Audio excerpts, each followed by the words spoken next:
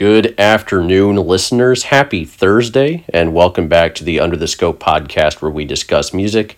I'm your host, Will Brost, and calling in, as always, my good friend, Patrick Anderson. How are you today? I'm doing pretty great today. That's fantastic. I'm glad to hear that. Good day. Yes, it's been a good day for me as well. I feel like I say this every time lately, but I am particularly excited about this episode of the Under the Scope podcast. We've got four very fantastic artists to talk about, interesting albums, and it's going to be our last podcast in this format of 2020. After this episode, we'll be shifting over into end-of-year content, which sounds early, but I did see an album of the year list by a publication this week. So, yeah. Oh, wow. Already? I did. I wish I could remember who it was. But yep, here we are. We're, list season is quickly approaching, and in some cases already here. So, we still have a month and a half, but whatever, I guess. So. Yeah, that is surprising that people release it that early, because it's kind of like, you still have a couple months to. I don't know. We don't do it that way, so. Right. Yeah. Right. We definitely do it before December 31st, but I don't think we're as egregious as other list makers are. So. Yeah. Anyway, but yes, that's who we are. Yeah, that's precisely right. Today, though, we are talking about the latest records from Ariana Grande, Gorillaz, Clipping, and Oneohtrix Point Never. Patrick, where would you like to begin? Do you have a pattern this time around? Yeah, it's a little boring, but okay. Yeah, they can't all be winners. This one is, especially since I think of it literally like 2 minutes before we start the podcast. We fly by the seat of our pants on this pod. Yep. A lot, yeah. This is alphabetical order this week. By artist? Yeah. Okay. What? Oh, you mean by album? Okay. Yeah, by artist. By artist. Okay. And so we're already at a crossroads here. Is Ariana Grande an A or a G? She's an A. She's an A. Okay. All right. So we're doing alphabetical by first name when appropriate, and gotcha. Which I guess is only her case. So let's get into it. Ariana Grande with Positions. Mm-hmm.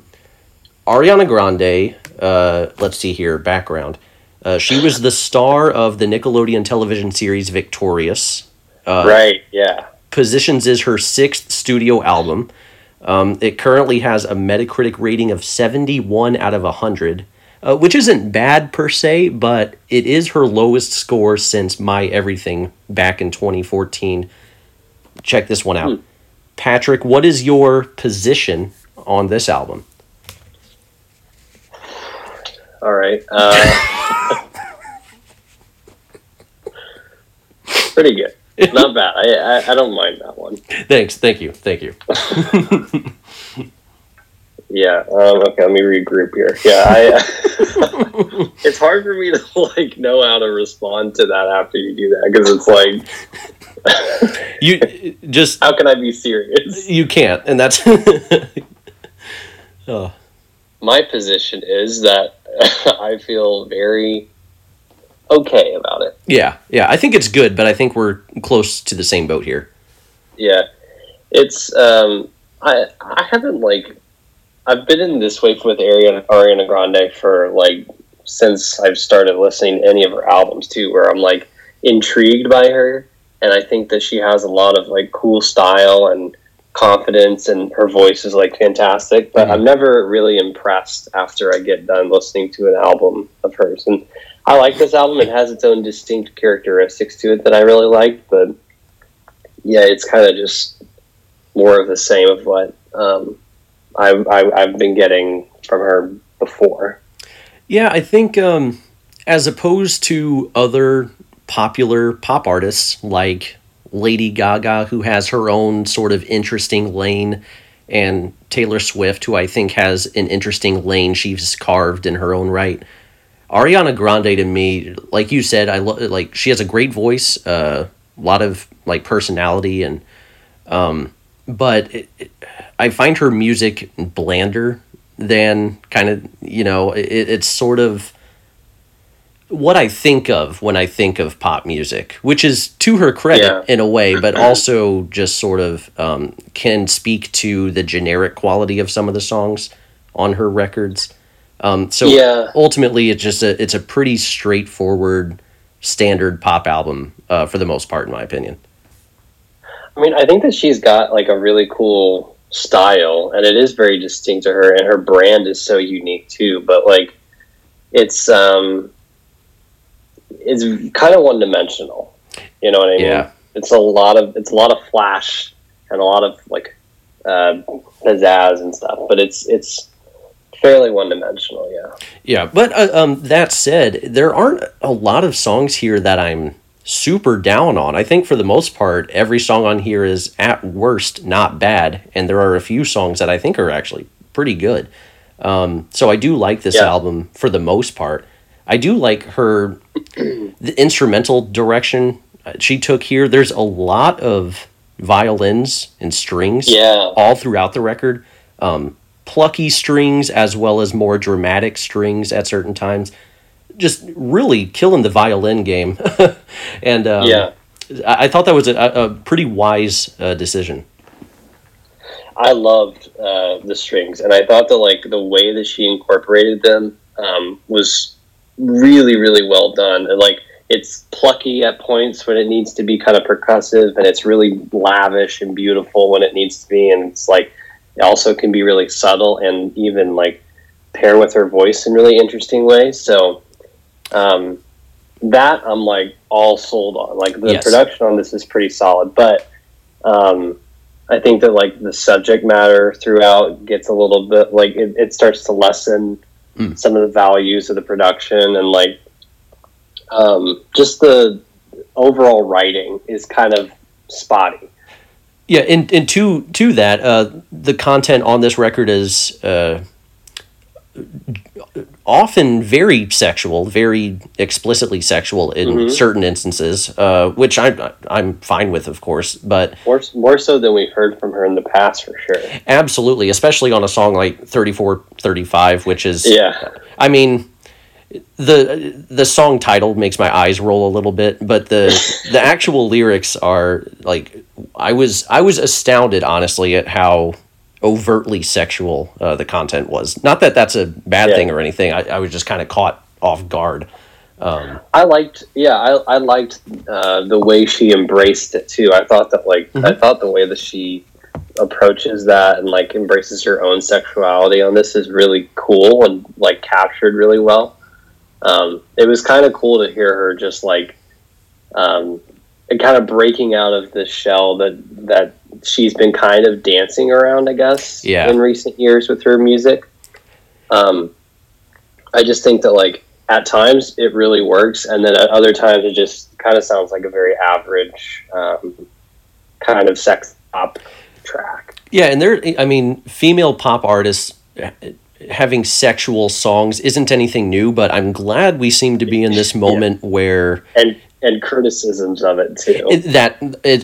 Exactly, and I was gonna spin that or get to that, where I think the criticisms are, they're still there, but I think it's becoming more generally accepted by the public to have these like overtly sexual songs. I think people are beginning to finally accept women's sexuality, or at least we seem to be going through a low bar. And that's the thing. Like ultimately, this is something we should have fully accepted by now as a society. But and we're still not even fully there yet. It just feels like we're getting maybe inching a little bit closer to that.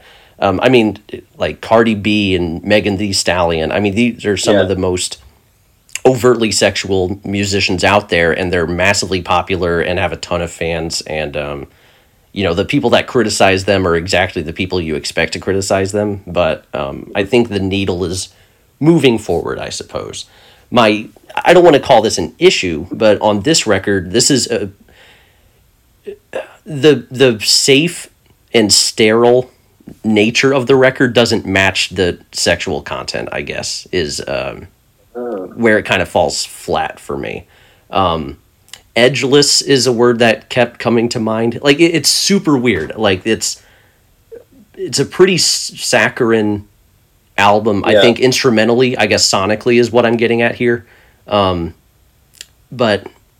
I don't know. Again, like Megan Thee Stallion, I like how the raunchiness kind of comes in the instrumentals and just the general aesthetic as well. And so I don't know. I don't know if I'm even wording that properly, but saying. Yeah.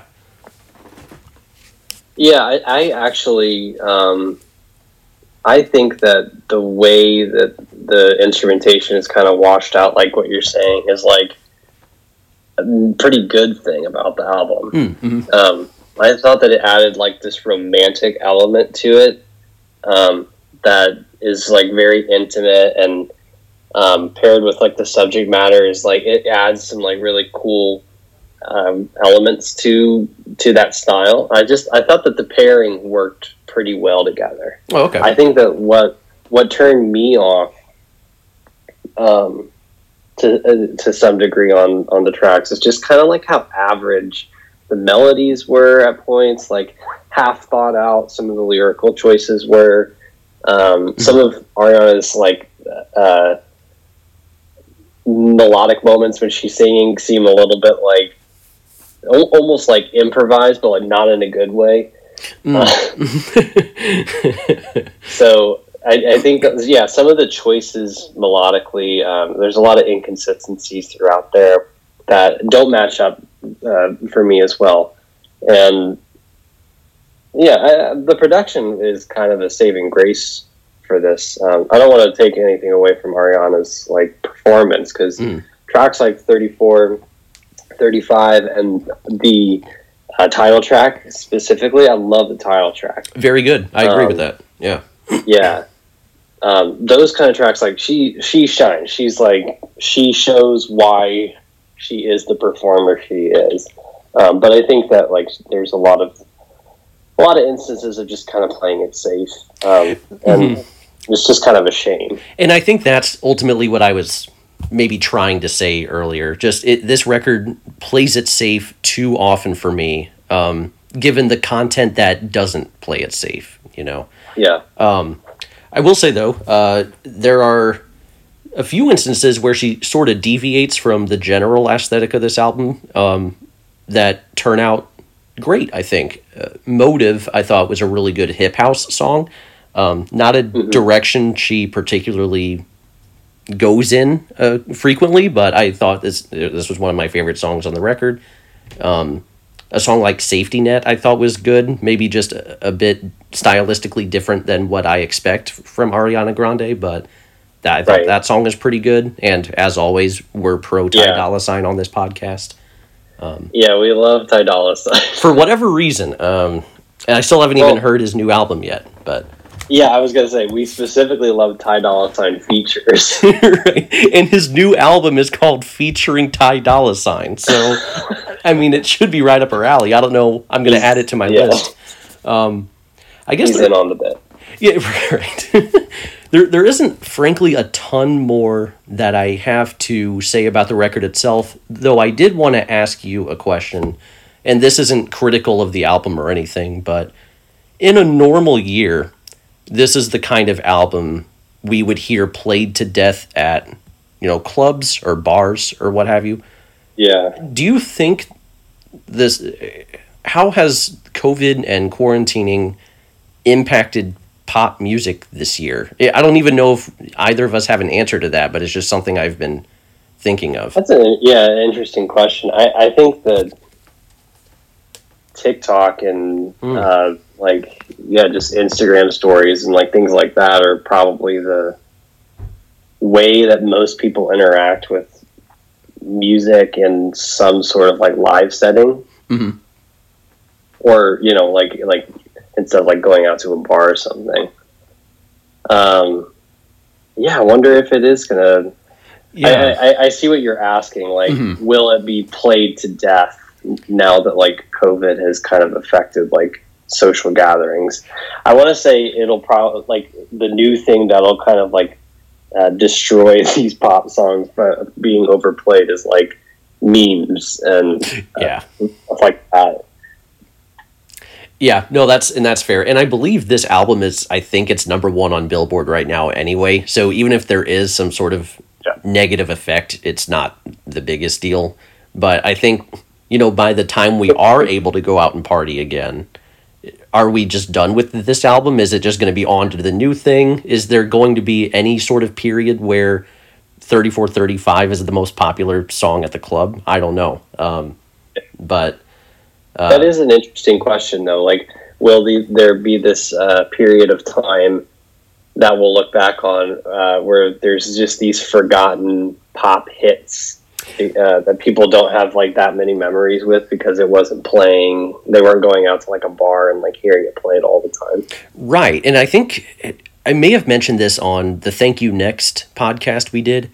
And I'll just use the title track as an example. Like, I liked that song, but when I heard it at a bar or a club or whatever, I was really into it. I was singing along to it. I think there is context.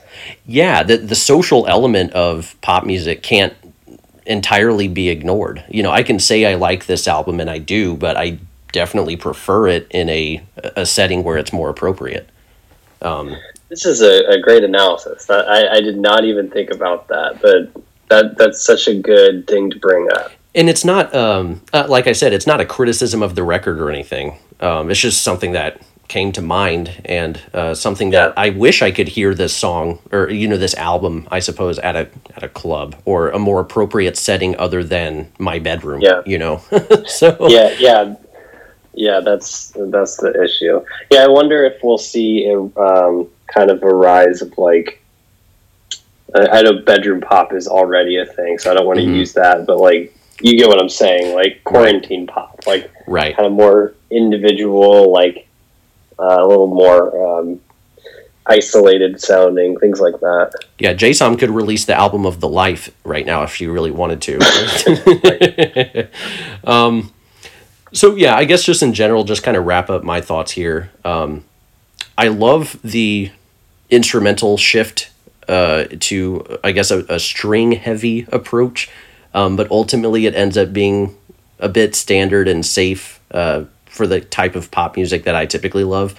That said, I'm kind of looking at this track list here, and just about every song here is good or solid, decent, Only a couple songs that I'm just generally out on, but overall pretty decent pop record. Not one of my favorite pop records of the year or anything, but Ariana Grande fans are going to enjoy it. 6 out of 10. Nice. Yeah. Yeah. That's a pretty much exactly that too. I'll give my thoughts though. You kind of nailed it, like with most of the things that I have with this too. I think that it's just played safe in a lot of ways, and it's kind of a thing where like I honestly expected it to be that way. So I ended up weirdly enjoying this album more than I thought I would, because there's a couple tracks like the title track especially. Like I actually like really kind of love this track, and I have to give it some time, but it's a possibility it could make it up on its way to the top of the year list, honestly. There's some great songs on here, man. Yeah, I'm really, like, the more I listen to it, I'm like, man, she nailed it with that. So there's that song, and then, like, the closeouts are like, Obvious, or even, like, 34, 35 we mentioned. Great songs. I think that there's some really cool moments, but, it just doesn't hold up with the amount that's on here, and, I'm interested to see how her fans feel about it. I like you said, I think that it pretty much is exactly what they want, but I think that other people could really like this too. I enjoy it, but I don't love it, so I'm at 6 out of 10 as well. Yeah, very nice. And as I alluded to, critics weren't super positive on this. And as far as comparing this to something like Thank You Next or Sweetener, I like all three of those records about the same, though this would probably be they're right around the same rating for me. So maybe it's a step down, but I don't think it's a significant step down. So yeah, I tell you what, her title tracks, like, I mean, Thank You Next is an awesome song. Yep. This Positions is an awesome, like, she just nails it with those title tracks. Yeah, absolutely. Yeah. So shout out to Ariana Grande, 6 out of 10 combined. We're on the same page there. Alphabetically speaking, we are heading toward clipping, I suppose. Correct? Yes. Well, it's lowercase, so it's not technically in. No, just kidding. I don't even know the logic that gets us to there. I should have done it that way, where it was like alphabetical, but clipping is last because it's a lowercase. I don't want to go to your library, man. That's all I got to say. We got the alphabetical by first name and then by capitalization. Unbelievable. So yes, okay, clipping. Dewey Decimal Who. So shifting from Ariana Grande over to clipping, a natural transition here. Clipping is as one does. As we do, yes. Clipping. They're an experimental hip hop group from Los Angeles. They're known for their noisy industrial approach to hip hop music. Harsh noise warning if you're listening to this record. And while we're at it, content warning if you're listening to this record, and possibly if you're listening to the next 20 minutes or so of this podcast. I'm not sure what we'll be talking about, but there is some, there is some content on here that isn't. That's a good call, yeah. Yeah, so Visions of Bodies Being Burned is Clipping's fourth studio album. It's a sister album to last year's record titled There Existed an Addiction to Blood. Visions of Bodies Being Burned currently has a Metacritic rating of 78 out of 100, which is actually their highest score ever. I was a bit surprised by that. I have a prediction that will somewhat spoil my opinion of this album. I predict that this will be our album of the year. Collectively? If you combine our lists. To me, this and the Backwash record, they seem like right up both of our alleys when you combine this sort of horrorcore, noisy, experimental approach to underground hip-hop music. So, Patrick, do you like this album enough to the point where my prediction seems plausible? Yeah, I think you might be right, actually, that I think about it. All right. Yeah, this one and Backwash probably have the best case, so good job. All right. Yeah, I mean, this is just... That's your stats degree paying off right there. Well-executed horrorcore hip-hop seems to be catnip for this podcast, so, yeah. Yeah, no, I agree. I really, really... I think you could have called that I would have loved this, but shit. Yeah, awesome. This is a fantastic fucking album. It really is. Yeah. Yeah, I mean, like you said, harsh noise warning for sure. Yes. And, like, to that, it's way harsher, honestly, than, like, I even expected it to be. Like, they really amped it up with some of the power electronics and just heavy, harsh noise. I mean, like, it's straight up like a Merzbow record at some points. And to which that, I think is awesome. Yeah. Yeah, and I mean, definitely in moments, but to be fair, I guess, not always. Sometimes it's just super accessible, oddly. It's not just this noisy thing that art people, enjoy. This is also just, this can actually be, some of this is actually genuinely catchy, and it strikes a nice balance between that. And I think the noise, more so than anything, is there to create this sort of tense, anxious atmosphere that comes with this sort of Halloween horror trope theme that they're going for throughout the record. They do a fantastic job of using imagery and creating that atmosphere throughout the entire project. It's so cohesive in that way. Yeah. I didn't mean to like scare anybody off at the beginning. Right, but like, you're right too. This is a noise album, like. Yeah, it's like you're right, and it's also not. Yeah, exactly. Yeah, it's Merzbow blended with I don't know. Deltron 3030. Yeah, no, that's great. Yeah, it's a little campy, honestly, at times. Yeah, but yeah, it's got those old school, very weird storytelling hip hop elements to it. Like Dr. Octagon or Deltron, like those kind of like very weird abstract stuff. But yeah, the addition of the harsh noise and the really messed up subject matter, and then just like the Daveed Diggs is just ridiculous ability to just like flip flows. Mm-hmm. It's just such a perfect culmination of like horrorcore rap, like of what, and I think that like with this one and their last album, their Existed in Addiction to Blood, I think that Clipping honestly like might be sort of pioneering a new a new coming of horrorcore, you know what I mean? Because kind of went away since like I guess like ICP is probably which is like this is so much better than ICP though. Let's not get it twisted. Yeah. Yeah, exactly. So I was saying like that's my frame of reference for it before, and now this is like the new thing. So I'm wondering if they like in the underground hip hop world, these two albums are so good. I'm wondering if they'll influence like a new rise in horrorcore rap. Yeah, no, that's a great call. And even if they don't, they've carved out like a fantastic niche for themselves. They've always had this noisy approach to hip hop music, but it wasn't more than that for a while. Like as much as I love their earlier work, it was just kind of like, this is some noisy hip hop. Horrorcore is such a fantastic lane for them because of the noise and the tension and the eeriness in their music, as well as like you pointed out, Daveed Diggs, his storytelling is fantastic.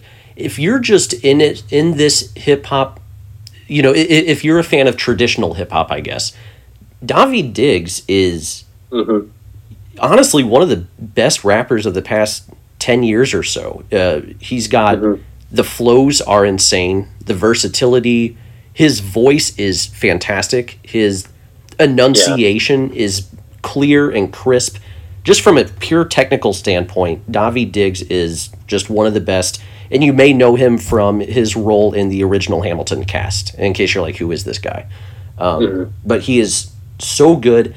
Which is funny to like take that like, and then if you that's where you know him and you've never heard this album especially like and I was the reverse where I heard about Hamilton and I'm like, wait, dude from Clipping is gonna be in this Broadway musical, and that's funny. Yeah, so it's great. And I praise Daveed Diggs and he's amazing on this album, but I think the real takeaway is the production, which is just some of the best hip hop production I've heard in a long time. It's really that good.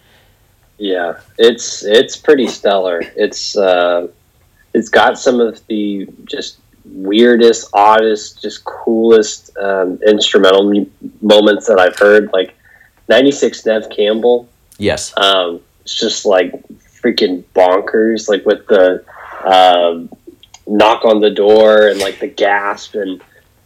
Like just so weird, and like it encompasses all of these aesthetics of like a campy slasher horror movie, obviously because the title gives it away.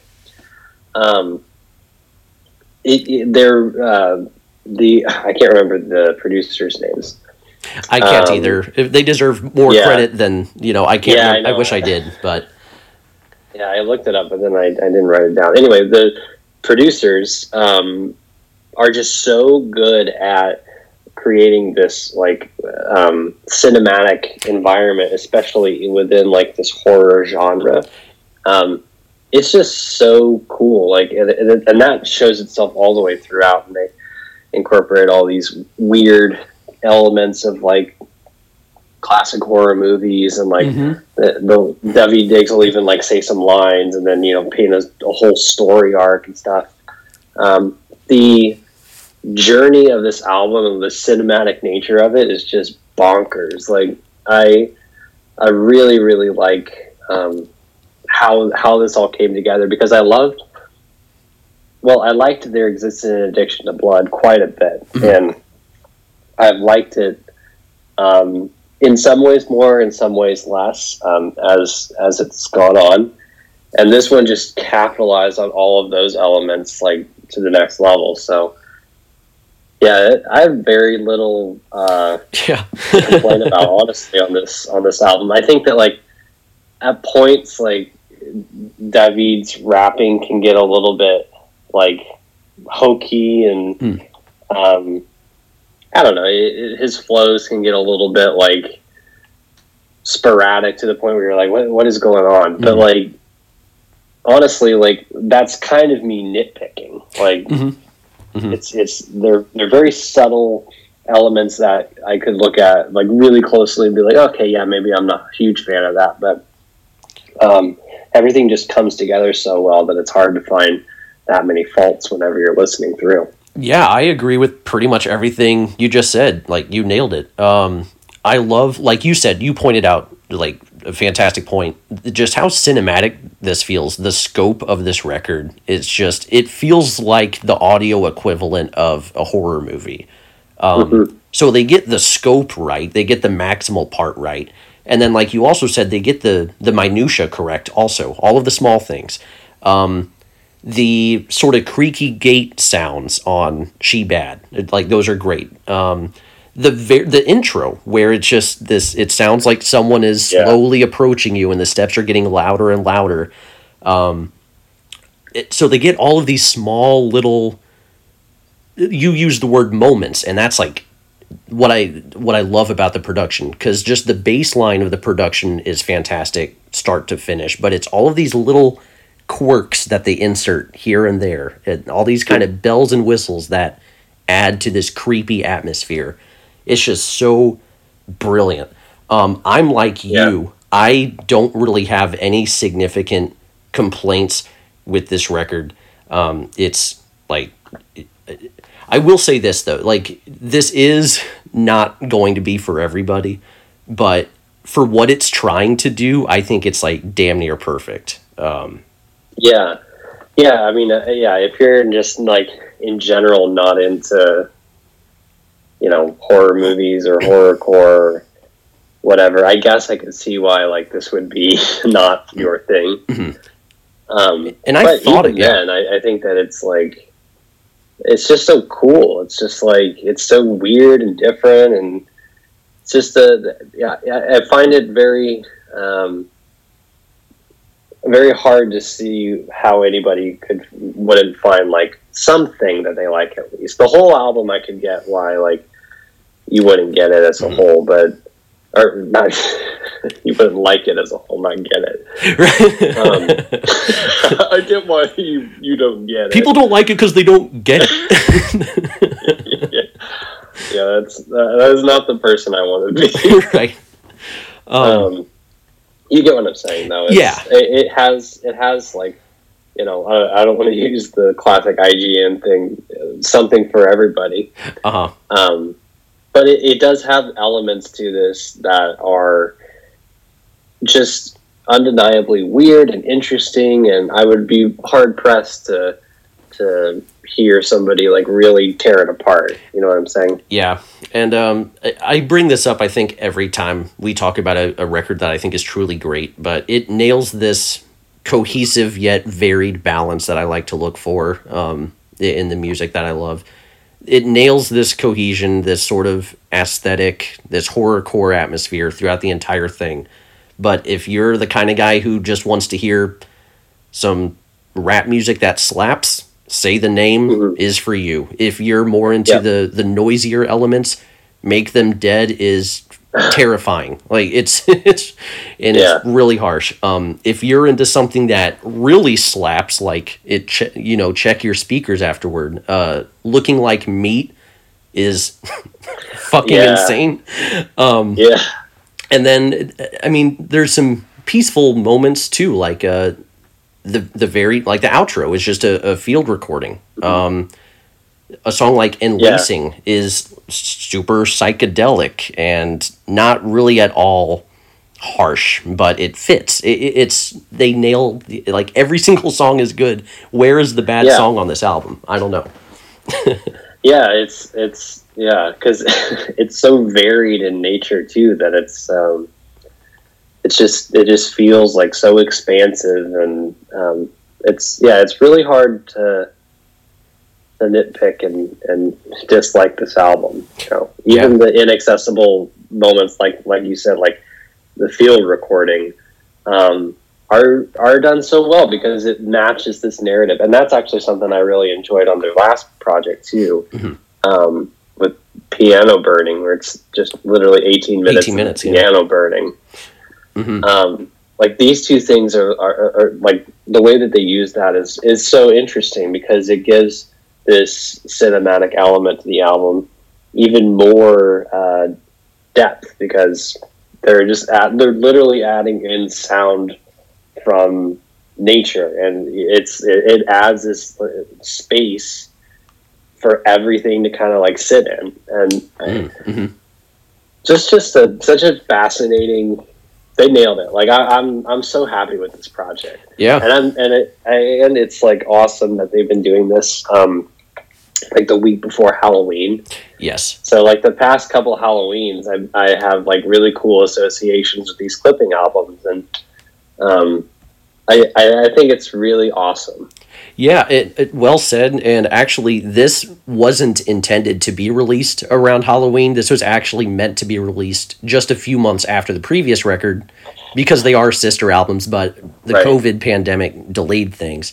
But I listened to this album for the first time on Halloween. And I just remember driving around that night, like playing it. And I think I'll remember that for a while. It was just so perfect. I mean, I could, unfortunately, we have to kind of move on here, but I could keep going with just Something Underneath is a fantastic Daveed Diggs showcase.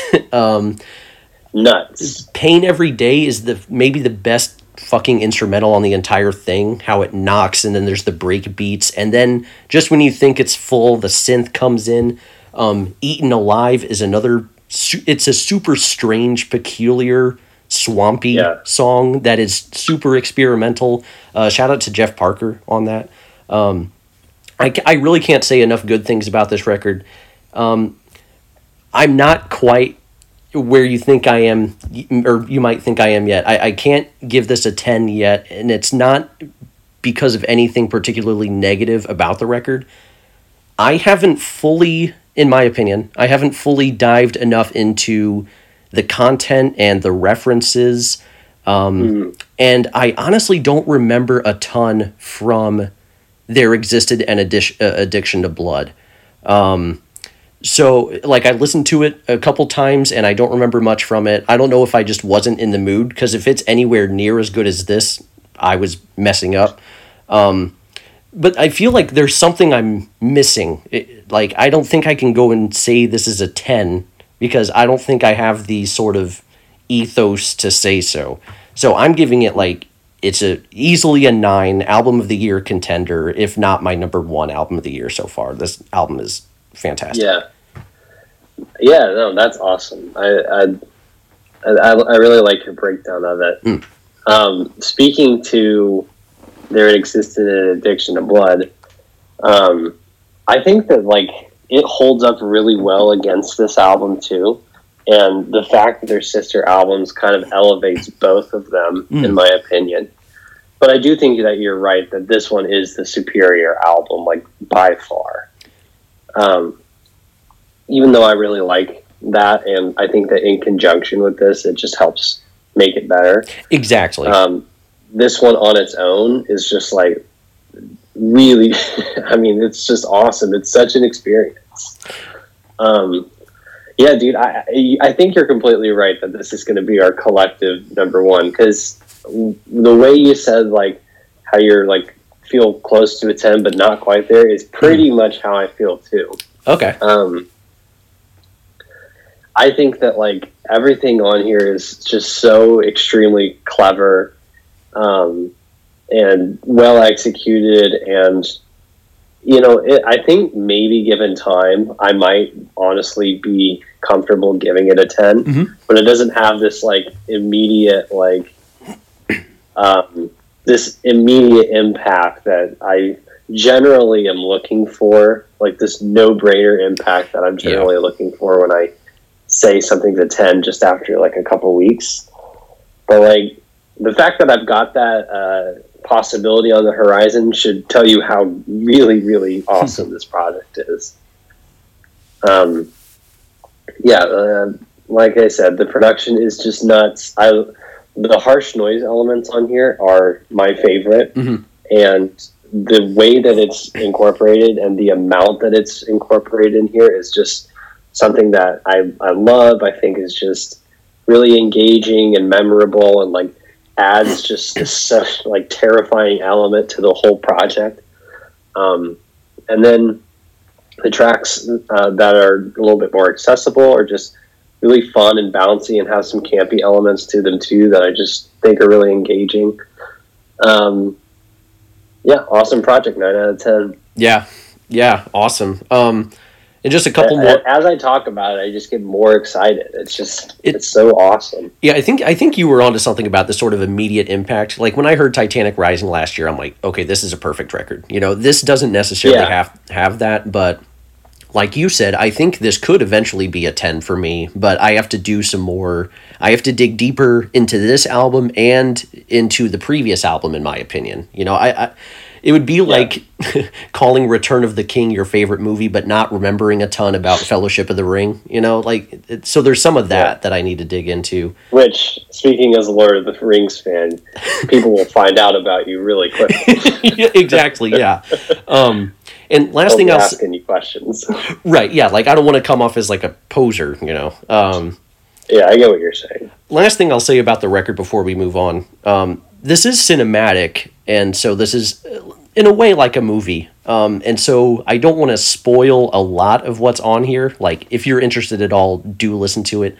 But as far as the content goes, yes, it's very referential to horror movies and horror tropes, but there are these like socio-political undertones throughout the entire record as well, which is fascinating, and it's kind of interesting to discover some of that as you listen. So just thought I'd add that. So yeah, that's a whole element that we didn't even get to, honestly. It's just like because right, unfortunately, yeah, the style is so awesome, and then also it's just has so much depth to it. So so much depth, such a big album in that regard, and there's just so much to like. So Visions of Bodies Being Burned by Clipping, 9 out of 10 from both of us. Album of the year contender, no doubt. So unfortunately and fortunately, let's move on to Gorillaz here. Let me do the timestamp real quick. So Gorillaz with Song Machine, Season 1, Strange Times. Gorillaz are which I gotta say real quick is the most cumbersome album title of the year. And just the cherry on top is Strange Times with a Z. That's just gotta love it. Yeah, it's something. Gorillaz are a virtual band fronted by Damon Albarn. Their music typically blends pop, hip-hop, rock, and electronic music. Also, their albums typically feature a ton of guest appearances. Their 7th studio album, Song Machine, Season 1, Strange Times, is no exception to this pattern. It is a classic Gorillaz album in its foundation. Fans and critics seem to be enjoying it. It has a Metacritic rating of 81 out of 100, which is actually their highest score since their classic record Demon Days back in 2005. I'll call that a classic. I don't know if that's a hot take, but I don't. It is a classic. This has a higher. Their past couple of records weren't fantastic, and we were particularly harsh on Humans. But I was surprised that this had an even higher score than, say, like Plastic Beach, which we both love. So yeah, what did you think about Song Machine? Season 1. I don't. Strange Times. I gotta wait each time in between them. That's the last time we're saying the title. Yes, yeah. It's such a terrible title. It's unbelievable. Yeah, just call it Strange Times. It's so much better. Right. Yeah, come on. Yeah. Anyway, I don't think it's as good as Plastic Beach, but right. Or Demon Days, but this is a very, very welcome return from Gorillaz. Totally agree. Yeah, it feels like it's been a really long time, and I like this album quite a bit. I don't like absolutely love it, but it's just so nice to like have like a Gorillaz album and like back to back you're hearing like really cool songs, and you know there's not too much filler. Like there's some elements that you expect they're like but it's nice to like, because Gorillaz are just, when they make a great song, it's like so distinct and so memorable, and they really make some of the coolest songs whenever they're great. Yeah. But a lot of times they make kind of just very average electro pop kind of stuff. Right. Yeah, this one was really cool. Love that every single song has its feature too. Like, that's a cool thing. It's all. I think that this is a very solid return. Absolutely agree. This is just such a fun album, in my opinion. Like, this is a Gorillaz album to me in the sense that obviously there's a ton of features. A couple of them kind of steal the show. This is a super, like you said, cool, a very cool album. But it's also a Gorillaz record in that, like, the highs are the highest highs, like, you could get. But there are a couple of duds, in my opinion. And that's generally on every Gorillaz record, there's, like, one or two songs that I'm like, okay, I could do without this one, you know? Yeah, well, there's like, usually a ton of tracks. Like, I mean, there's a bunch of tracks on this album, too. So when you see, like, a 17-track album, you're like, all right, I mean, if every song on here is just awesome, like, it's one of the best albums ever made. Right. And that comes with they make music that is intentionally super varied with distinct guests on different songs, sometimes on the same song. Sometimes you get Elton John and Black on the same song. Which, like, wow. Yeah, that's one of the duds, in my opinion. But, the guests, for the most part, I think are pretty great. Schoolboy Q is great. I really like Robert Smith on here. Slow Tie is, like, one of the most obvious Gorillaz artists. In memory. But it's really kind of I don't want to say for the most part, but there's a couple songs on here where I didn't recognize the features that end up being some of my favorite songs on here, like Aries featuring Peter Hook and Georgia. This one's a total jam. It's super 80s. It's super chill. It has that sort of aesthetic that took me back to Plastic Beach. Just an incredibly solid song. That song kind of reminds me of the guitar line, and it kind of reminds me of Phoebe Bridgers' guitar line, like from like Chinese Satellite or something. Interesting. Okay, I'll have to. I don't know why, but every time I hear it, I'm like, I'm playing Phoebe Bridgers, and which is a good thing. I love Phoebe Bridgers, but I'll have to keep an eye out on that next time for sure. Speaking of, you mentioned something about 17 songs. I do want to point this out right now, and I should have led with this. I did not listen to the deluxe version of this album. I did it. And I'm not reviewing it that way either. Okay. I just, I'm just, they do this where they put out a ton of songs. Yeah. Right. I actually love this album as an 11-song record. I stopped after Momentary Bliss, and I can't speak on the 6 songs that come after that because I haven't listened to them yet. I intend to, but for review purposes, I tend to review just the the standard edition of the record. Yeah. No, I think that's a good call. Yeah, speaking to like the features that I didn't recognize, like I think that honestly those are like my favorite. Like I love the Robert Smith feature. I you know what? I actually kind of like the Black feature a lot. Yeah, I do too. I actually don't like that song, but I like the Black feature. Yeah. I think that there's too much Elton John on it, which like I'm sorry to say it because he's a legend and I love him. Yeah. But like I'm kind of like let's have Elton play a supporting character, and Black is such an interesting style. I haven't really liked any of his albums or anything. I mean, like I haven't given him that fair of a shot outside of just like giving the songs here and there a listen. He's got a very interesting style, and I think that it works really well for that track. Yeah. But I was going to say though, the unknown features are, I think, some of my favorite elements to this, which is kind of unexpected and also really cool because this is something that I think Gorillaz has been really good at in the past at doing. Is like kind of turning me on to other singers or other artists that like they're collaborating with that I didn't know about before, and that makes it just a really cool experience. Gorillaz really like brought Del the Funky Homo Sapien to a whole new level of popularity. Yeah. Like he was just sort of this underground guy, but I think a lot of like even mainstream listeners at least recognize his name.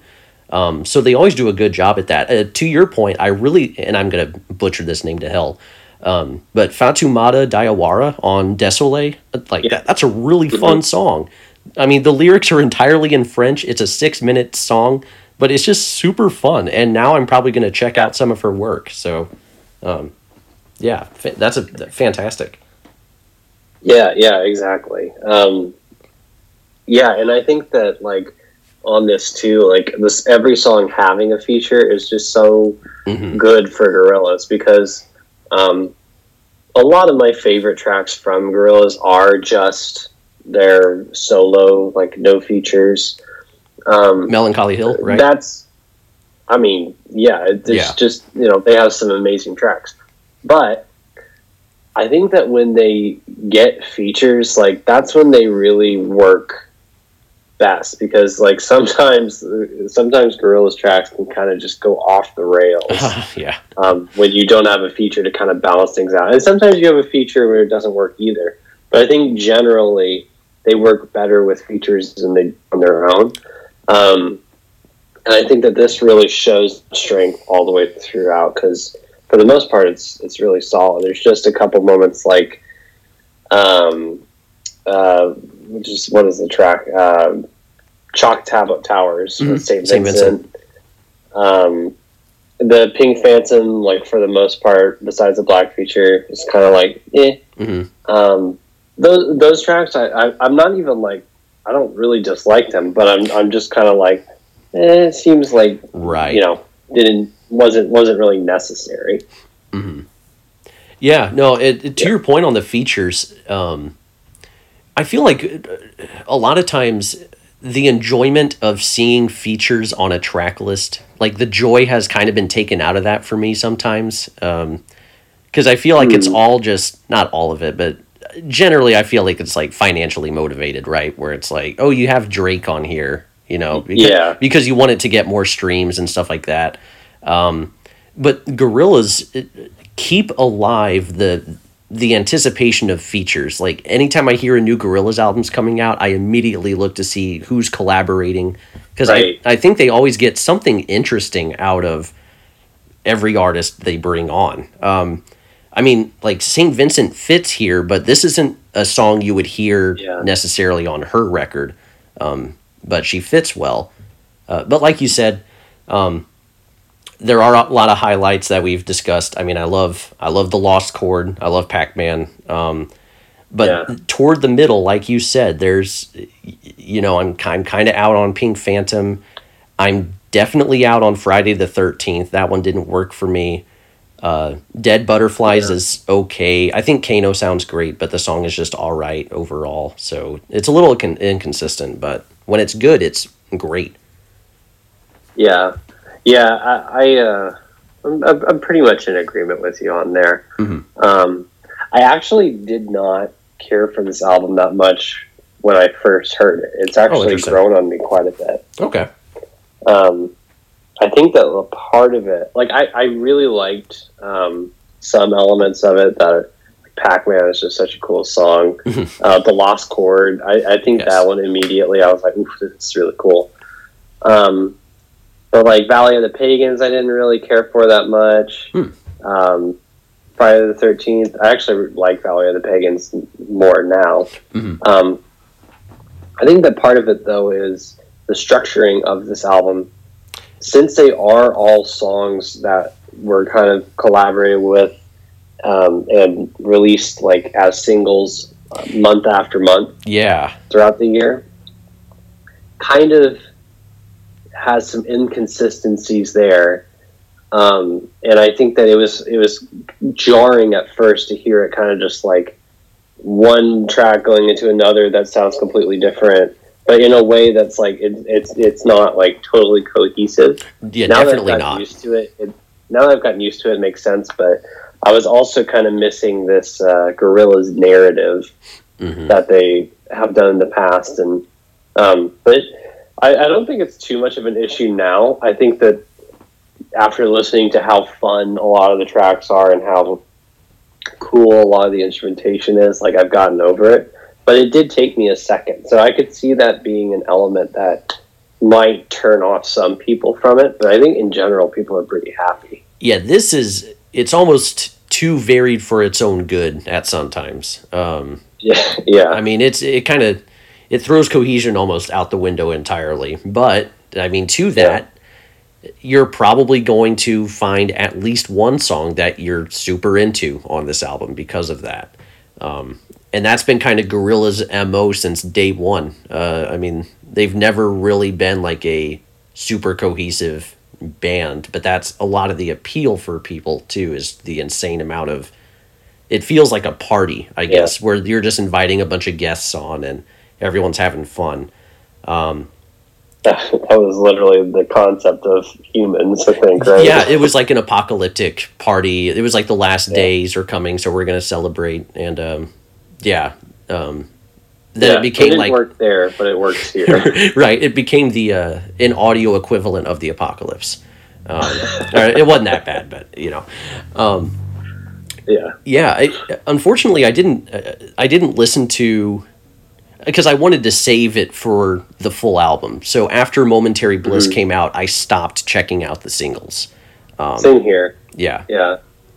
I figured that they were gonna compile them all, and like once, whenever they did that, like I was like, I don't want to like spoil the album throughout the year, but part of me wishes I would have done that, honestly. Yeah. Because it feels like it was actually the way that the album was meant to be listened to. It's like Kanye's Good Fridays. I was like, damn it, I kind of missed out on a key element of this. Right, like I definitely remember Kanye West Good Fridays, and like every week looking forward to the new, like I think that was the way that was intended to be experienced. And if he made an album of that kind of would have been a little weird. So and thinking about it too, it's like that's part of or that's most of the, I mean, the songs on Good Friday are awesome too, but that's most of the attractive element of it, is just like this really interesting way of releasing an album where you're getting people excited and releasing it just piece by piece. That's part of the element that's so great about Good Friday. So with this one, I'm kind of like, oh man, I feel in a way my criticisms are invalid because I didn't experience it the way I was supposed to. That's pretty fair. Yeah. And to that, if it was released as just a regular album, you know, with one or two singles going into it, you know, maybe we wouldn't think it was as special as people seem to think it is. But maybe we can take that approach during Song Machine Season 2, Stranger Times. So, oh, I hope so. And they got to keep the Z on there as well. Yeah, Electric Boogaloo. Exactly right. So yeah, we got to move on to our last record of the night. But this is a fun album. I'm like dancing to a lot of this record. That it puts me in a really good mood most of the time. There's a couple duds, but man, yeah, return to form, like you said. So. Well done, Gorillaz and guests, all the guests. Good job. 8 out of 10. Like I think it's great. Nice. Yeah. I like all the guests. So many guests. Can't thank everybody in the Oscar acceptance speech, but there's a lot of people. Yeah, nice, solid. I think that this album is really cool. I'm glad that Gorillaz are releasing stuff that is listenable again and not boring. Jesus. Very low bar to jump over. They haven't been that bad. I was going to say, that's a little too harsh, I think. The Now was, like, boring, but it wasn't horrible. And Humans was very ill-conceived. But right. There's some good elements to it. For sure. So I'm being too harsh, but... This one is definitely better than those two albums, and it's just nice to like have some memorable moments with Gorillaz again. So yeah, that's basically all I have to say. Also, it's not perfect by any means either, so that's why my score is the way it is. But I think it's a 7 out of 10. Ooh, our first disagreement of the night. Okay, you're a. We're really throwing blows. Yeah, 7 out of 10, man. You're pretty down on it. So that puts us at a 7.5 out of 10 for Gorillaz Song Machine Season 1 Strange Times record. So let's move on to our... The only reason we had to move on because we were short on time was because you said the title like 10 times. I said the title, how it was written. Maybe they should have had a better title. So... in another title that I'm not super in love with, the new record from 10 Tricks Point Never titled Magic 10 Tricks Point Never. Daniel Lopatin. Yeah, sorry. Doesn't mean anything. It's I don't know. Yeah, it's not my favorite. He could have just called it Magic and I would have been okay with that, but I don't get why. So weird. Daniel Lopatin, better known as 10 Tricks Point Never, is an experimental electronic musician from Brooklyn. Magic 10 Tricks Point Never is his 9th studio album, and it currently has a Metacritic rating of 82 out of 100. Patrick, specifically, is a huge fan of 10 Tricks Point Never's work. I guess to be even more specific... stuff like Replica, R+7, maybe some Garden of Delete. I don't know how familiar you are with his work with the Safdie brothers, his soundtracks for Good Time and Uncut Gems, but you may know him from that. So I'm a fan of his as well, at least from what I've heard. Mostly his earlier work that has been adored by critics. But this is one of your guys, so I'm excited to hear your thoughts. What did you think? Yeah, I was glad when you asked to talk about it, because I haven't really talked about 10 Tricks Point Never. We haven't. To that much of an extent, besides like my decade list. Spoiler alert, one of them is on there. We haven't covered them on the pod. You gotta go and look to figure out which one it is. Ooh, nice tease. And it's pretty high on there, so... Whichever one it is, it's quite a take. Yeah.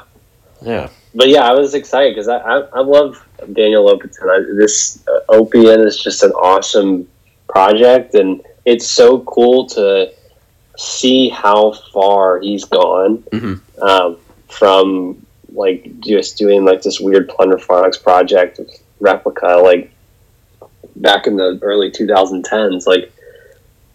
He's playing on Jimmy Fallon. He's like scoring Uncut Gems, and like he's doing like stuff with The Weeknd and stuff. Like he's really kind of becoming a weird like household name in production. I was going to say that too. I have friends that aren't normally into indie music, but are like super into OPN now. You know, I think the Uncut Gems thing was a big boost in his popularity. So, which is great because I mean it's a great soundtrack. I think that it's so cool, like the touches that he brings to film and everything.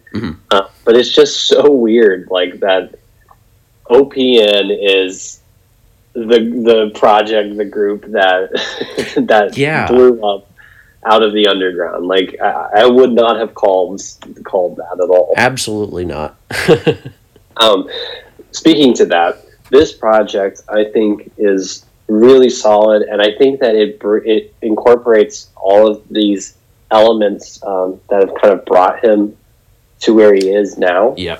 Stylistically, so it borrows some elements from back in the early days of Replica and riffs, and brings in some like very strange glitchiness of R+7, and it just kind of, and like age of like these like really like kind of Baroque string instruments and stuff. Kind of like encapsulates all of his stylistic choices and brings them into a very refined way on this project. It's like a really cool reflection of his career up until this point. I feel like this album is Daniel Lopatin kind of like definitely branching off a little bit from what he's done in the past, but kind of like celebrating where he's gotten to, basically. And I like it. I think that this is a really beautiful project in a lot of ways. It's a very catchy project, weirdly, in a lot of ways. And I think that it's overall just, it remains interesting, and it just kind of promises a very bright future for whatever else, Daniel Lopatin's going to do.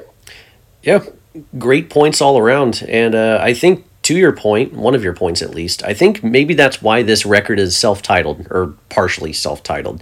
Because it is kind of like everything that he is. Like stylistically, it's like you said, he's pulling from different inspirations he's had in the past, as well as adding some newer inspirations to fully distinguish this album from his previous works.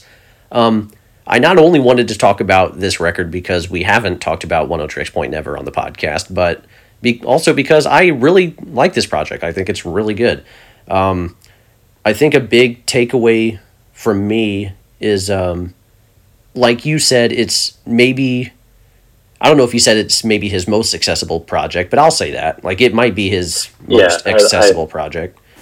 I think between this and Age of, yes. Those, like, this one is arguably more accessible. So, yeah. And I think part of that is more vocals than I expected, especially from the couple of guests we get on here, like The Weeknd and Arca. Caroline Polachek is on here, is super, super interesting. My other takeaway is this dichotomy between this sort of glitchy, robotic, what we typically think of as like experimental electronic music, blended with a genuine magic and beauty and just a general cleanliness and serenity. There's like a nice tug of war between those two styles that blends pretty well on the record. And it makes this record exciting because you don't really know what's coming next. This record gets a lot of points for just sheer intrigue. If I'm going to criticize the Ariana Grande record for being a little bland, I'm going to credit this record for being consistently interesting and captivating. Yeah, that is a great point. Yeah, it definitely remains accessible, but it like doesn't ever get bland at any point. Right. I think that just speaks to how like strange and interesting of a producer Daniel Lopatin is, because he can have like the Weeknd, very poppy, accessible pop artist Mhm. on one of his tracks, and create something that's very listenable to anybody.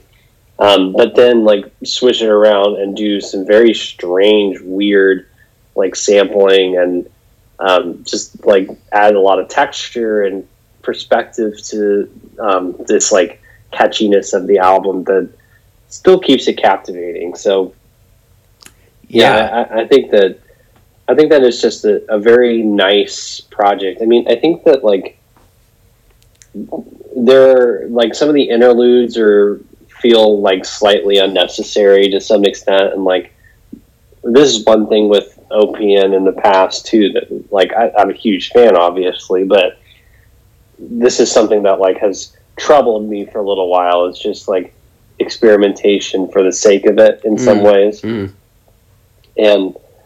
or maybe not even experimentation, but basically just an overload of sound. Yeah, like bells and whistles, maybe. Yeah, to the point where it's like, it sounds like there's just things being thrown in because they sound good, and it starts to become a little too much. Honestly, like even that is like not that bad. It's just something that like it's not so like annoying or consistent on the project that it makes anything like bad. It's just something that I've noticed in the past and still bothers me to some extent now. That, but I think that it is pretty small potatoes in comparison with how interesting and distinct this project is overall. Yeah, he described the song specifically. He described the song "I Don't Love Me Anymore" as a song that was Frankensteined together. You know, just kind of taking these separate, disparate pieces and kind of forming it all together. And I think you could say that about just about any song on this record.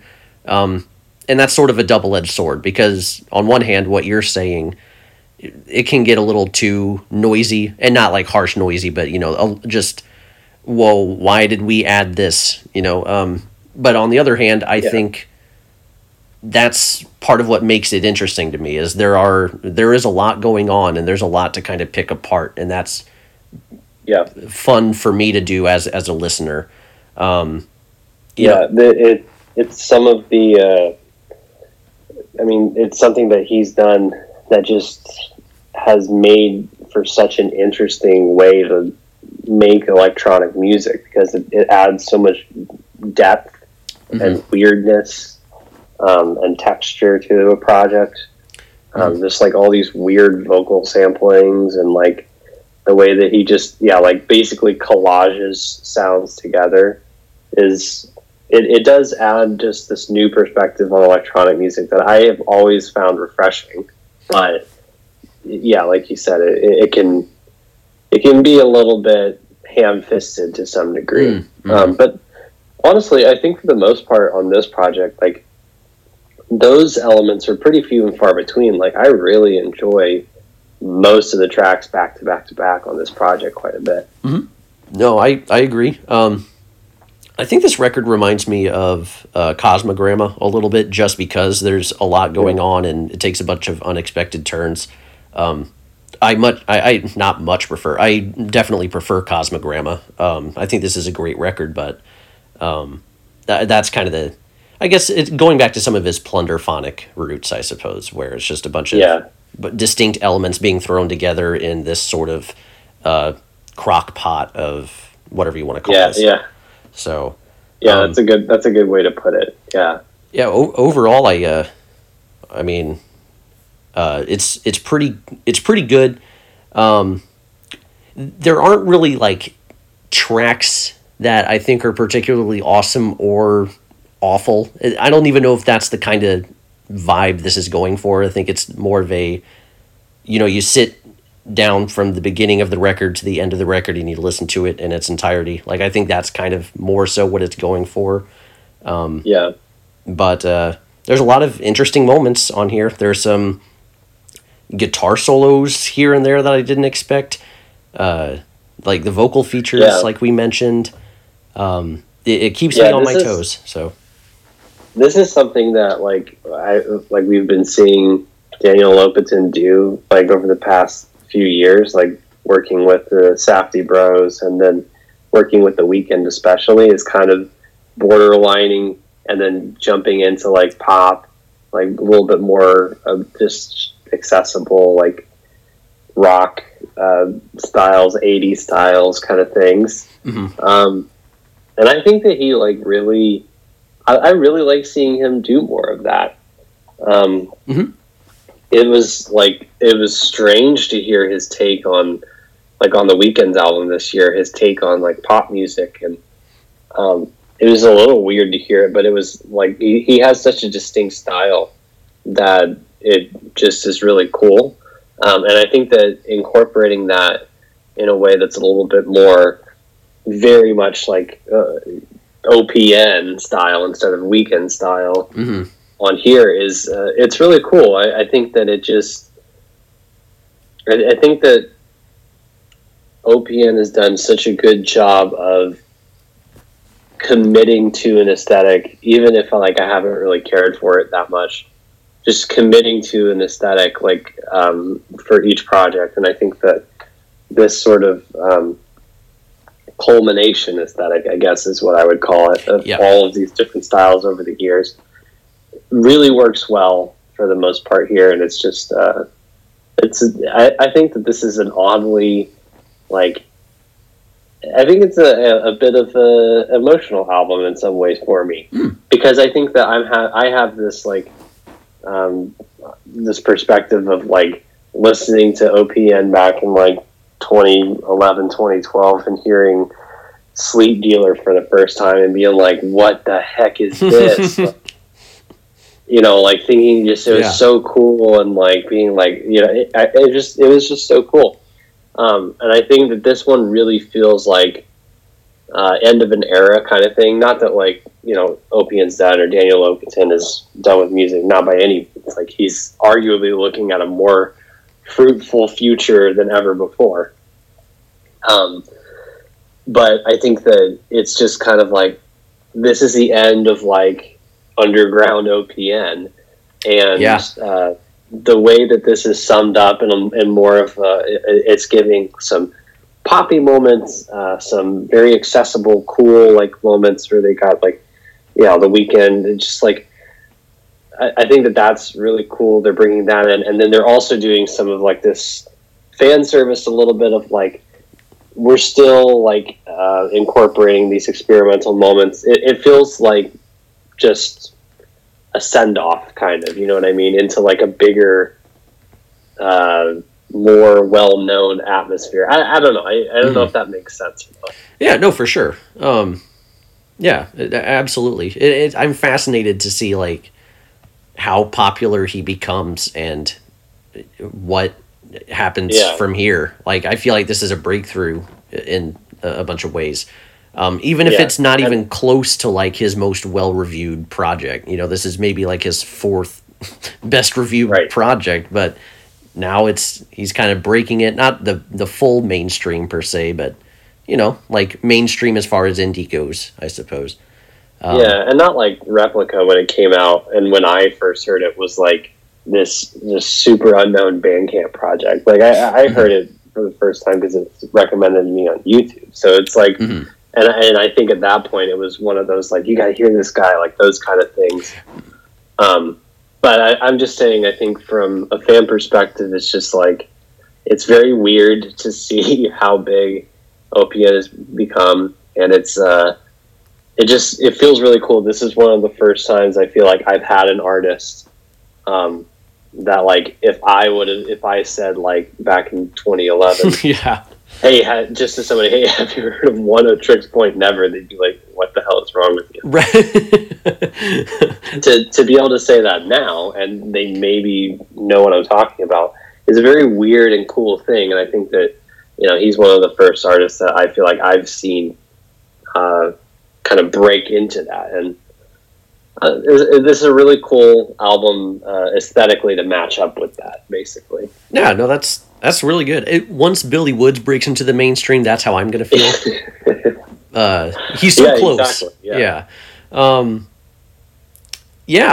I'll just kind of wrap up here. This record, it stands out among other like electronic records I've heard this year, in part because I think there's some depth to it and some variety that I don't get with a lot of electronic records that I have enjoyed this year. But this one stands out, in part because I think this album is really interesting, and in part because Daniel Lopatin, he just knows what he's doing at this point. I think this is great. 8 out of 10. Not like the highest 8 out of 10 of all time, but I think it's really good.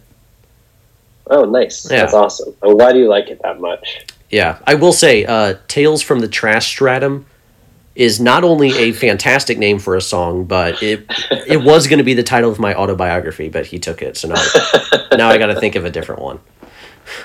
Damn, he once again, Daniel Lopatin ahead of the curve. Absolutely. Yes. Can't hate that. No. Yeah, no, that is funny. Some of the track titles are just like, wow. It's great. It's so good. Well, I mean, yeah, it's like it's the same as the album title or just the group. Like, what the hell is Oneohtrix Point Never? Right. Very good at doing these very surreal kind of aesthetics all the way throughout. Can he be truly mainstream ever, just given that his name is Oneohtrix Point Never? Like, is that just going to hold him back forever? They got to start calling him Daniel Lopatin there. Yeah. Like, at some point, you kind of have to, or call yourself OPN, you know? You kind of have to... Dude, seeing Jimmy Fallon... Oh, Jesus. I can't imagine. Point Never. It's just... the weirdest thing. It's just like, this does not make any sense. And here's Oneohtrix Point Never. Right, yeah, exactly. So, yeah. Anyway, your final thoughts, I think, is where we were at. Yeah, that's what I got lost there. Yeah, anyway, I think that this is a very weird thing. Like I said, just seeing how big that Oneohtrix Point Never's gotten, but I think it's really awesome. I think it's cool. I think that this album encapsulates those feelings really well and shows a journey that this project has gone through for the past decade and more. I think that there's there are things to complain about. It's not perfect by any means, but I think that it's just a really great culmination of a lot of sounds that I've loved in the past of his, a lot of sounds that I think are interesting now that he's doing. It's really nice and solid. It's basically all I can say about it. And the album art is fan-freaking-tastic. I love it. At first I was like, whoa, this is a little bit much, but I'm a huge fan of it now too. So the overall aesthetics of Oneohtrix Point Never remain super stellar. I think that it's just a lot of fun, and I'm glad that more people are getting this on their radar. So yeah, I'm a very solid 8 out of 10 as well. Very nice. We didn't disagree a whole lot except for that huge Gorillaz disagreement we had. Yeah, well, I mean, come on, it's Gorillaz. We always have something to say. That's right. So, just to recap, Ariana Grande Positions, we gave it a 6 out of 10. Clipping, Visions of Bodies Being Burned, we gave it a 9 out of 10. Gorillaz with Song Machine. Season 1. Sorry, I was taking a drink.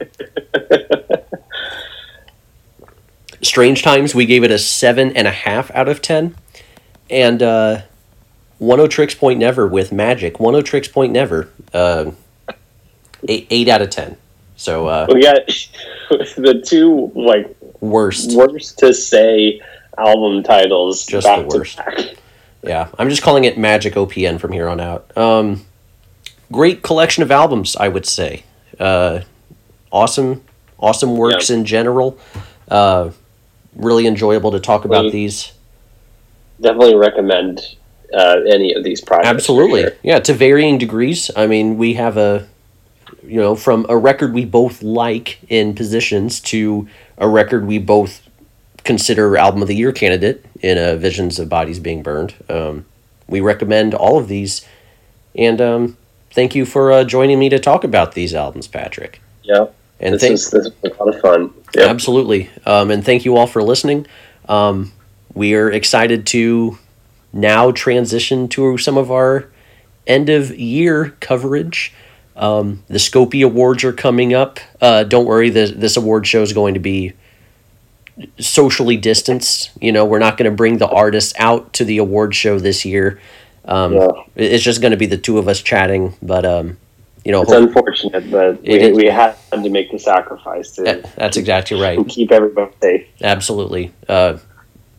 Stay safe, wear a mask, wash your hands, and we look forward to that award show, and then we look forward to our top songs of the year podcast shortly after that, and shortly after that, our Twitter feeds will have our 50 favorite albums of the year, which we're excited about.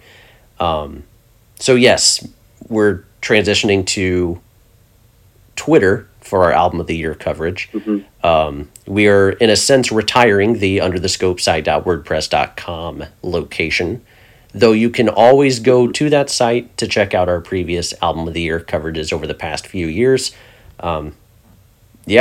Anything you want to say before we head out? I'm excited to write up all of these 2020 listens. This has been like obviously one of the weirdest years in general. Yeah. But it's also been just like a really interesting, strange, cool year for music. Mm-hmm. And I think that it's just going to be a blast. I think that if you like listening to us, just go follow us on Twitter, at least for the holiday season, I guess. And yes. You can unfollow us afterwards if you want, I guess. If you don't like my Twitter. Yeah. But yeah, check that out. And I think that definitely feel free to comment about your favorite albums too. And, absolutely. I'm just excited to see lists come out and see your list, Will, and just yeah, list season's a fantastic time, man. We like making lists because we like reading lists. We like seeing people's opinions. So that'll do it for this episode. Thank you all for listening, and we'll see you next time. Bye.